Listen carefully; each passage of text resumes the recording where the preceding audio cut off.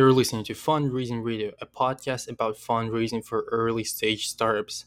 The major rule that we follow here is no bullshit on these podcasts. No music to relax you, no advertisements of our sponsors. We only talk about fundraising here and nothing else. So let's jump into the episode. And today's a guest speaker. We have Carrie Ann Nadeau, co-founder and co-CEO at Loop. And in this episode, we'll talk about InsurTech and specifically how Carrie Ann managed to start a company in insurance technology while having not a huge background in that field. So Carrie, let's kick it off by you giving us some background on yourself and on Loop. Yeah, absolutely. Hopefully that introduction that we're going to talk about insurance isn't too off-putting to your audience. I think insurance is this really fascinating, new, exciting domain that VCs are interested in. You're seeing a lot of really amazing entrepreneurs move into. There's a lot of IPOs and exits happening in the insurtech space. So hopefully as an attractive, hook rather than, oh my God, I don't want to be stuck talking to this person Christmas party. But yeah, my name is Carrie Ann Nadeau. I am the co-founder and co-CEO of a company called Loop. And what Loop does is it tries to reimagine what auto insurance will be like in the future that is more data-driven and more AI-driven. So we've gone through the way that a traditional sort of legacy carrier, all the names you might know, Geico, Progressive, Allstate, USAA, we've gone through the way that they've priced customers and asked in what ways are the rating criteria that they use to give you a price structurally biased and perpetuating inequality. So we've gone through and identified a number of factors like your credit score, your educational attainment level, your occupation, all of which can be used if, say, you are lower credit, lower educated, so you may only have a high school diploma, and you may work in a blue collar job. We don't believe that those factors are particularly predictive of whether you're going to be involved in a car crash. So we've actually gone through and removed those factors and instead replaced them with this really cool mobile app that tracks when and where you drive and contextualizes where you drive with information about where it's unsafe. So we've collected hundreds of millions of car crashes across the United States, currently across 27 states, and we've mapped them. So we know if you're speeding or if you're hard braking on some of the most dangerous roads in the US. And in doing so, we're able to better measure the risk. We actually measure what matters. We actually predict who's likely to be involved in a car crash and make their risk match the rate that we price at. At the same time, we're actually delivering that information back to the consumer so that a consumer can make better choices for themselves. If your high school student is taking to the road for the first time, you can advise them, take this exit instead of that exit, or these roads, I don't want you to be driving on at 2 a.m. There's all sorts of safety insights that we believe that as an insurance carrier, we're responsible to our customers and hopefully helping them become more safe, not just be there when things go wrong, but actually help prevent things from going wrong to begin with. So Loop is just launched. We'll be live in the state of Texas this year, probably Q2, Q3 this year. So if you're listening in the state of Texas, this will be a product that you can buy very soon. Nice. That's a great introduction. Absolutely loved it. And yes, thanks for fixing me in terms of we are not going to be talking about the boring insurance. We're going to talk about the fun part of the insurance. And first question, actually, before we jump into discussion of insurance, is the thing that I mentioned that I saw while I was preparing for this interview, just like 10 minutes before it, which is that you're the co-CEO at Loop. So how does it work? How is it the co-CEO position work? Yeah, so we were super intentional about setting up our company with co-CEOs. My co-founder and co-CEO is named John Henry, and he comes from a discipline and a background of being just an amazing marketer, brand builder. We call him a social engineer. He knows how to build a brand and have conversations with consumers that build authentic, resonant messaging around a mission. And our mission as a company is to reduce the injustice and inequality, create a more equitable, fairly priced auto insurance product. And myself, I'm a bit of a technical co-founder. So I have all of the credentials. I'm an MIT graduate. I worked for the Brookings Institution, the Urban Institute.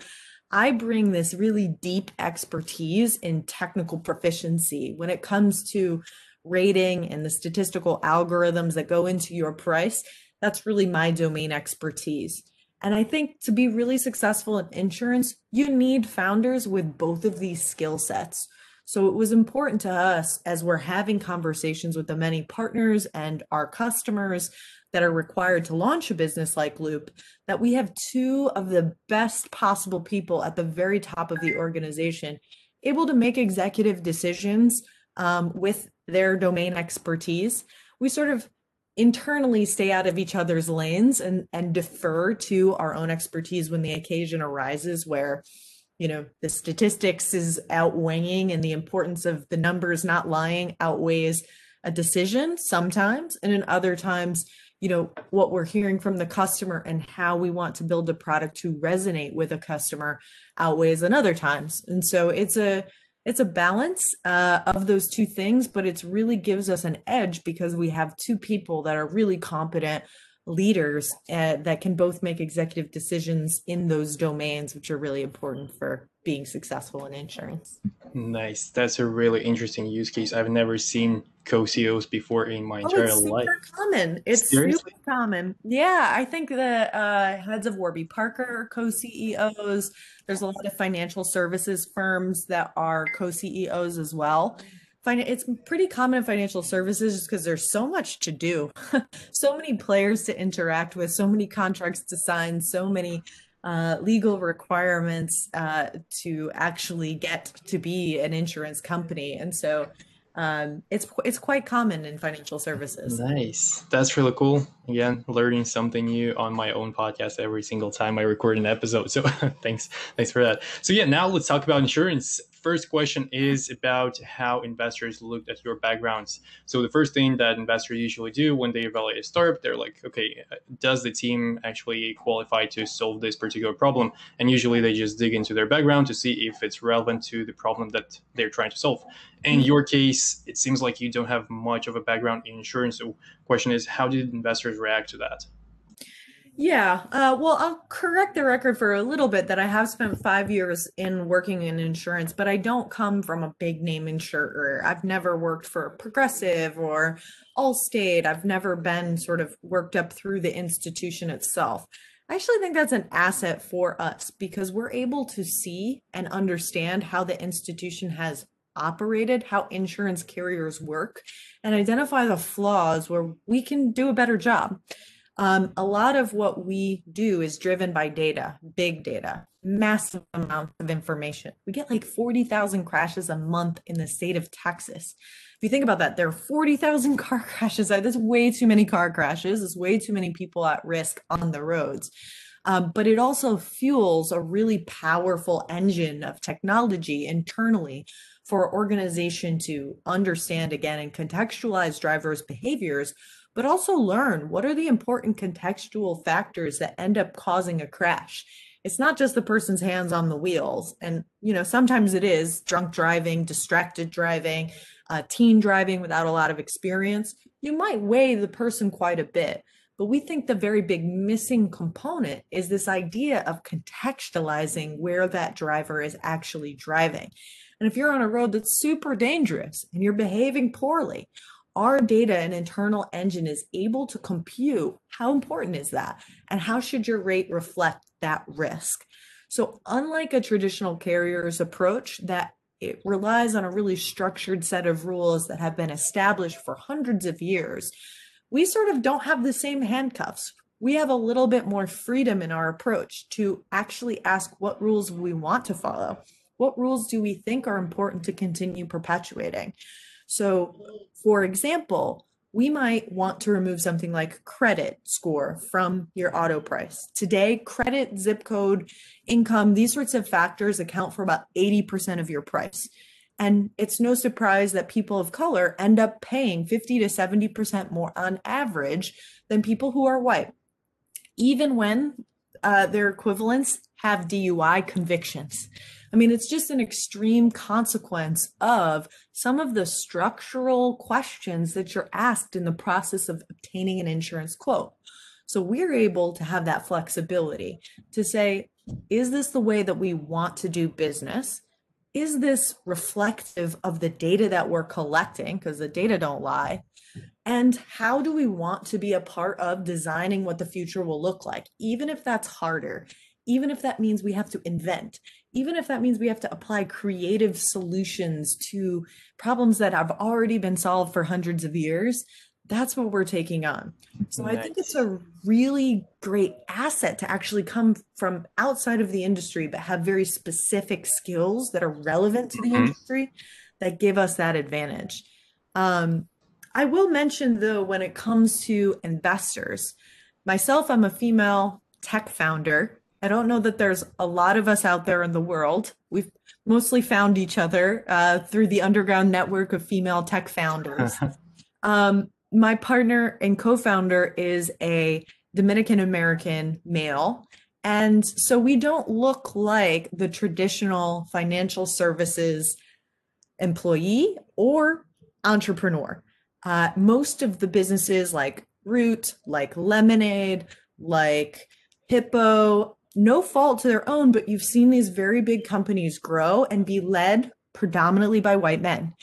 And I think that gives us a really strategic advantage.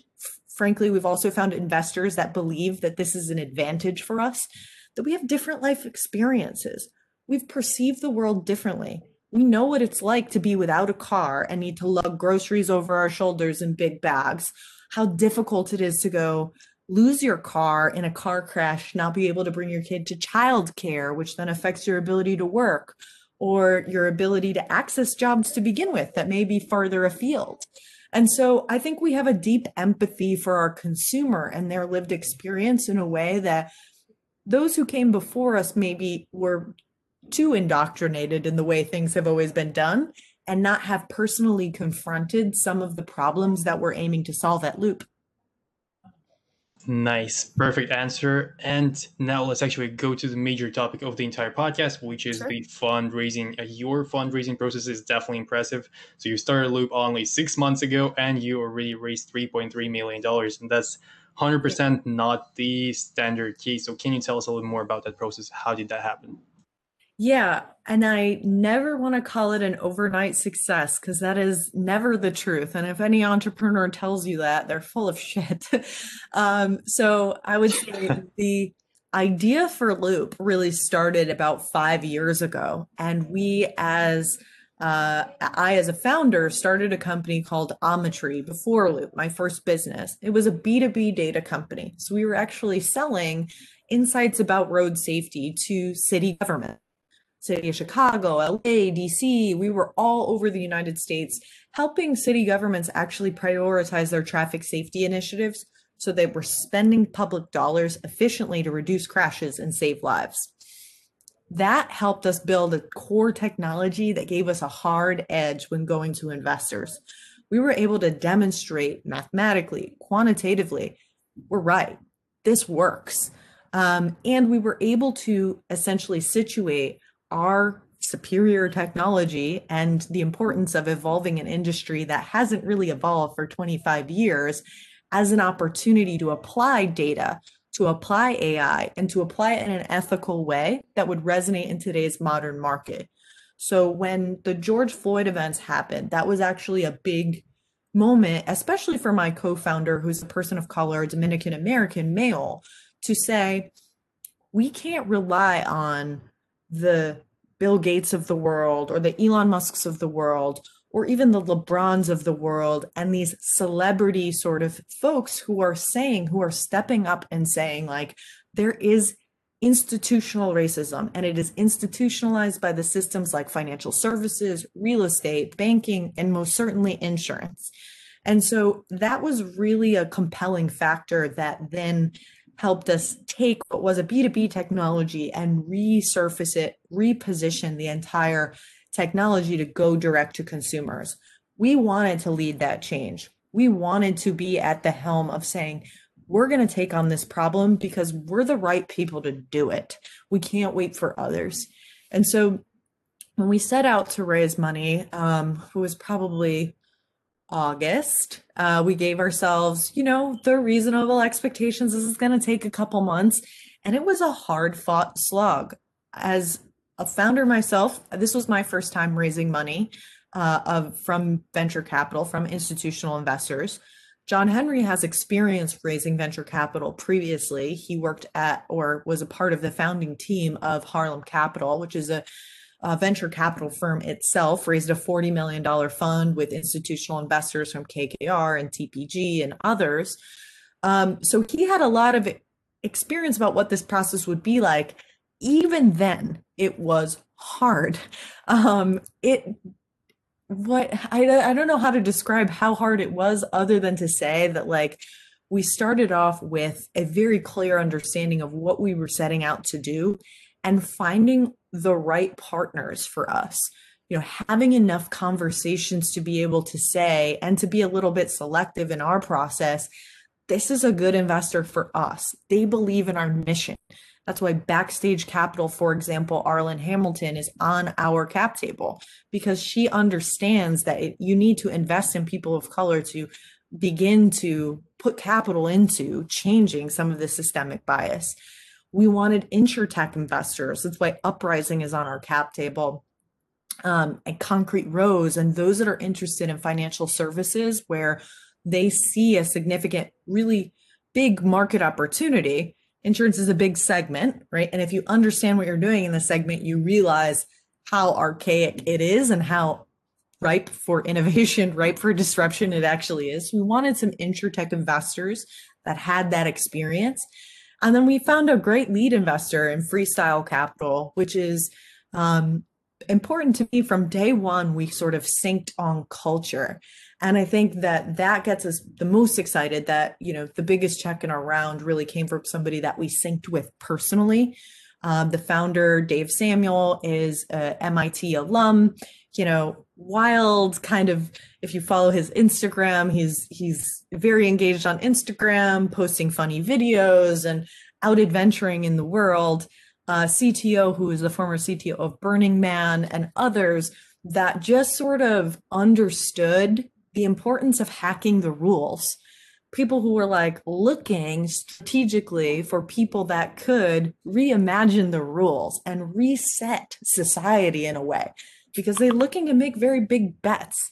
We were raising as you mentioned, $3.25 million in our seed round. We needed investors who saw this as a very big opportunity and were as ambitious and as mission aligned as we were in, you know, jumping on behind us or to push us and raise us up. So I think it was a long process. We spoke to over 80 investors. Over a 4-month period, it had its ups and downs, it had its highs and lows, it had its term sheets come and go. But I think at the end of the day, what ultimately helped us close the round was finding investors that really believed in us, synced with us as people, and not necessarily because we're credentialed and we have experience raising capital, we have MIT degrees, but because they saw the opportunity as one that was a problem that was really worthy of being solved.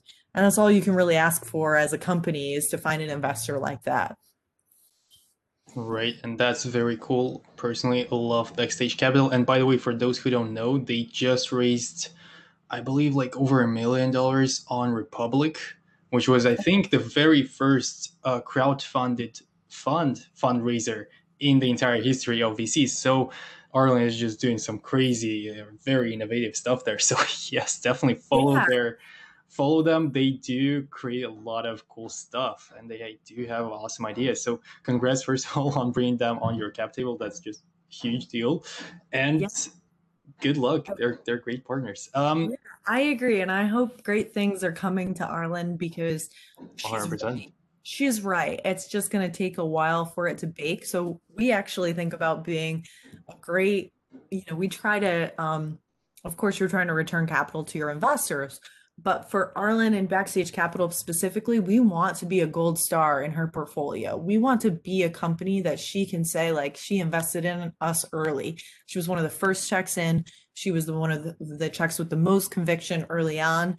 And like part of what inspires us is actually making Arlan proud and actually, celebrating what she's doing, which is really important, valuable, and gonna really be successful over time. I think great things and big things are coming to Backstage Capital. They already are. There absolutely are. And yes, I think so too. So that's just great bond there between the investor and the portfolio companies. That's how all of those bonds should work.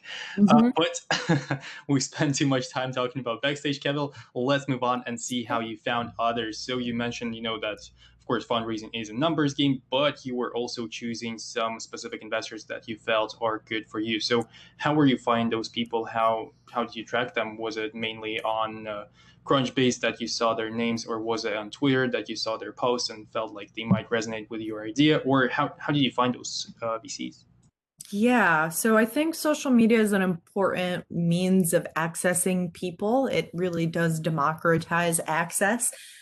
You can reach out on social media and DM an investor, and they are very active in that sphere. You can also build your own personal persona, much in the way John Henry has done. He has a very significant Instagram following. I have a very significant LinkedIn following, just given our domains. But I think that the most important thing that we did was develop a network of people around us that are entrepreneurs as well, that are on this journey. So folks like Song Lorong, who just raised a Series B for his business, just a couple steps ahead of us in the fundraising journey that could make that pass backwards. Being a female founder, being a person of color founder, that network is there to support one another because we know that the door is just cracked slightly open. And the more people we can get inside of the castle, the more power we will control and the more of the world we will design in our vision. And so I think that actually the biggest piece of advice I can give to other founders that at some point envision raising capital in the future is finding other CEOs of other companies, befriending them authentically, learning from them, asking for help, asking for advice. Another Craig Lewis of Gigwage is another who ultimately ended up introducing us to Freestyle Capital, which was our lead investor. So it actually is, I think, the people who are on the ground, who are also CEOs of other companies that are some of the most successful facilitative introductions you can possibly gain. And I think as a effort for myself going into Series A coming up soon, we're already thinking ahead, already starting to line up conversations with investors to get Nice. to know the next stage. It's finding other CEOs that have been through that process already and really building a network of support, because it only becomes a narrower and narrower sort of needle you're trying to thread, and a small group of people who have been through it that can both sniff out your bullshit, right? Because there's some bullshit that I think every founder gets away with that VCs maybe don't see. But also who can say like, that's gold. That's gold, and see it when they see it, authentically want to refer you because they want you to be successful. They want other people in their ecosystem and environment to come up with them. I always say, like, one of my personal goals, and I share this with my team who are big Formula One fans, that I want to be yacht adjacent at Monaco. However you get there, however I get there, we're both going to be independently successful in our lives and help each other get to a place where we can be sipping champagne on the back of a yacht, watching Formula One race go by, and just cheers to you in that moment. I envision that as my destination. And so it's really just building that ecosystem of people around you that you want to be yacht adjacent with. You No want to fun. be yacht adjacent. I love Just want that to be actually. yacht adjacent at Monaco. Like, if anybody Uh, has a yacht that's currently and that can expedite our path to that, all the better. But no, that's our goal. One day. That's absolutely wonderful. So, speaking of finding these kind of people, and also you mentioned in the beginning of the episode the underground network of female tech founders. I even wrote down that Mhm. quote because I loved it as well. So, where do you find those people? Is it some Slack groups? Is it again Twitter? Some LinkedIn groups? Some WhatsApp groups? I don't know. Where do you find those people? Well, in insurance, I can share specifically that you go to a tech conference and there's like five of you, and you can see each other across the room because you're one of the only people not wearing khaki pants, a white shirt, and a blue jacket.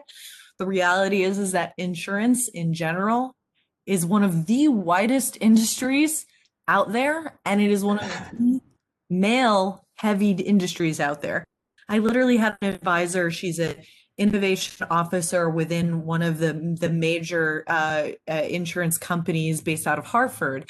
And the first time I met her, was wearing a hot pink blazer, and I was wearing like a zebra print or something like that. We saw each other from across the room, and that's how we made friends. It's literally such a small community that we stick out like sore thumbs. It's hard not to find us.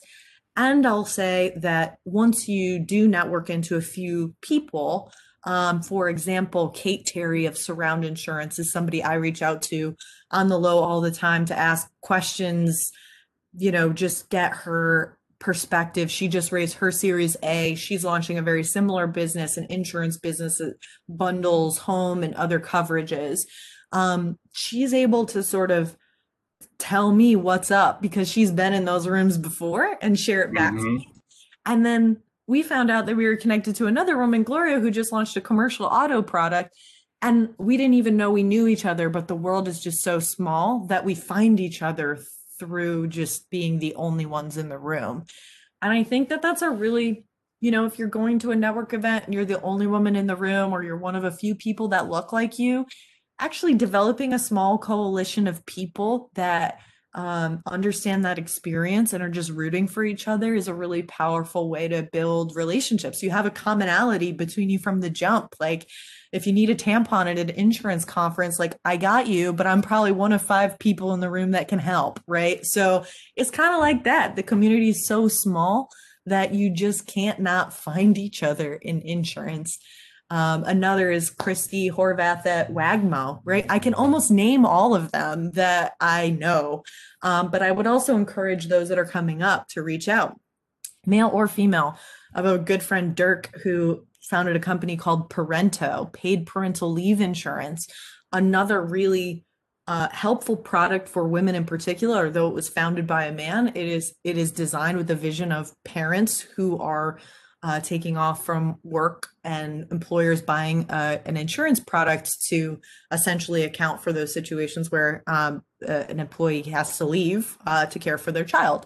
And so it's such a small community of people that it's hard not to find each other. And if there are others that are coming up, like just DM us. We'll loop you into the circle. It's a small but loyal group that help each other out. This is really cool, and at the same time it's kind of sad that you can just find each other in the room. But one quick follow-up question on this: right now everything is online, so there are no physical rooms. How can people find like-minded people now when everything is online? Yeah, I love podcasts. I'm a big fan of going on podcasts, which is ironic because I didn't even just realize that I'm on a podcast. But sending your message out into the world and creating a platform and like sort of a sphere, thank you, a sphere that other people can be brought into, right? Putting your position out there. I'm a person that cares deeply about ethical AI. I develop content. I share content about ethical AI, about how we can restructure the future. If we know the rules, we can redesign them in our vision. We shouldn't just let algorithms decide for us because all algorithms are built by humans. We need to be back at the beginning and design how these algorithms should form, how they should run, and what consequence they have on real people, and specifically people who have been treated negatively by those same algorithms previously. So I put out a lot of content around that. And now I find a community of people that are magnetically sort of drawn to me because they want to participate in that dialogue. And so I think you can't just wait to find like a LinkedIn group or a chat room. Like Clubhouse is cool, but if you really want to build relationships with people, you have to give them something to link on to, something that they're interested in you and what you know and what you care about, to engage with you. So I think just developing content, creating a voice for yourself, projecting out into the world, others will respond. Perfect, and very optimistic. On this optimistic note, we are moving on to the last question of today's episode. And the question is the call to action. So, Carrie, what do you want the listener to do as soon as the episode is over? Yeah, I want you, and this is so awful. Well, two things. One, I want you to go to loopinsure.com. I want you to sign up for our wait Mm-hmm. list, particularly if you're in the state of Texas, because right now we're doing a lot of user research, understanding what people want, what people need in our go-to-market state, where they're at, what kind of consumer really resonates with a product that's built to be more inclusive. Doesn't include credit, doesn't include education, doesn't include income. It's also one of the first companies to not give a shit about what gender you are or whether you want to specify your gender at all. It is super modern and super cool. So I want people to sign up so that we can get to know you a little bit better. And then the second thing, more philosophically, I think I would leave a listener with is to actually self assess our lives and ask the same questions that Jeff Bezos wrote in his retirement letter. Like, this is day one. This is day one of a new journey. What will that journey be for you? What are you starting to build today? What rules, I'll put that in quote, do you live by that you don't want to live by anymore? What kind of product could you create if you weren't hamstrung by the way things have always been done? And that sort of creative energy, we've all got a little bit of downtime during COVID. You know, it's cold outside, it's snowing, we're all stuck inside. I'm running out of books to read. Amazon can't deliver them fast enough. I think it's a really great time and opportunity to find opportunity in crisis and ask ourselves, like, how are we going to come out of this as different people that are ready to take on some of the very big challenges our country faces following the pandemic? And so it's something that I needed to do during this pandemic. It inspired me to launch Loop. And I hope I can share some of that inspiration, encourage others to go through that same self assessment and journey as I did, because Loop's awesome. Loop's a car insurance product that you're going to be able to, it's going to change the entire industry of car insurance. But there's so much more work to be done based on other people's expertise and other people's lens of the world. And I just want that, like as I mentioned before, that castle that we kind of snuck into. We're inside, we're looking around right now because we just raised our seed round. But I want more people to come in behind me, even if we need to Trojan horse them into the building. Like, we got to get to work. Mm-hmm. Nice. I love that call to action. And I'll make sure to leave all the links mentioned in the episode, specifically link Cheers. to the Loop and link to Carrie's LinkedIn and also to Twitter if you have one, which I'm pretty sure you do. Yep. Yes, and to Twitter as well, and maybe to something else. I'll have to see that. But yeah, my call to action is going to be follow Carrie's call to action and also check out the description of this episode. I'll leave all the links there. So check them out. And as usually, have a good day.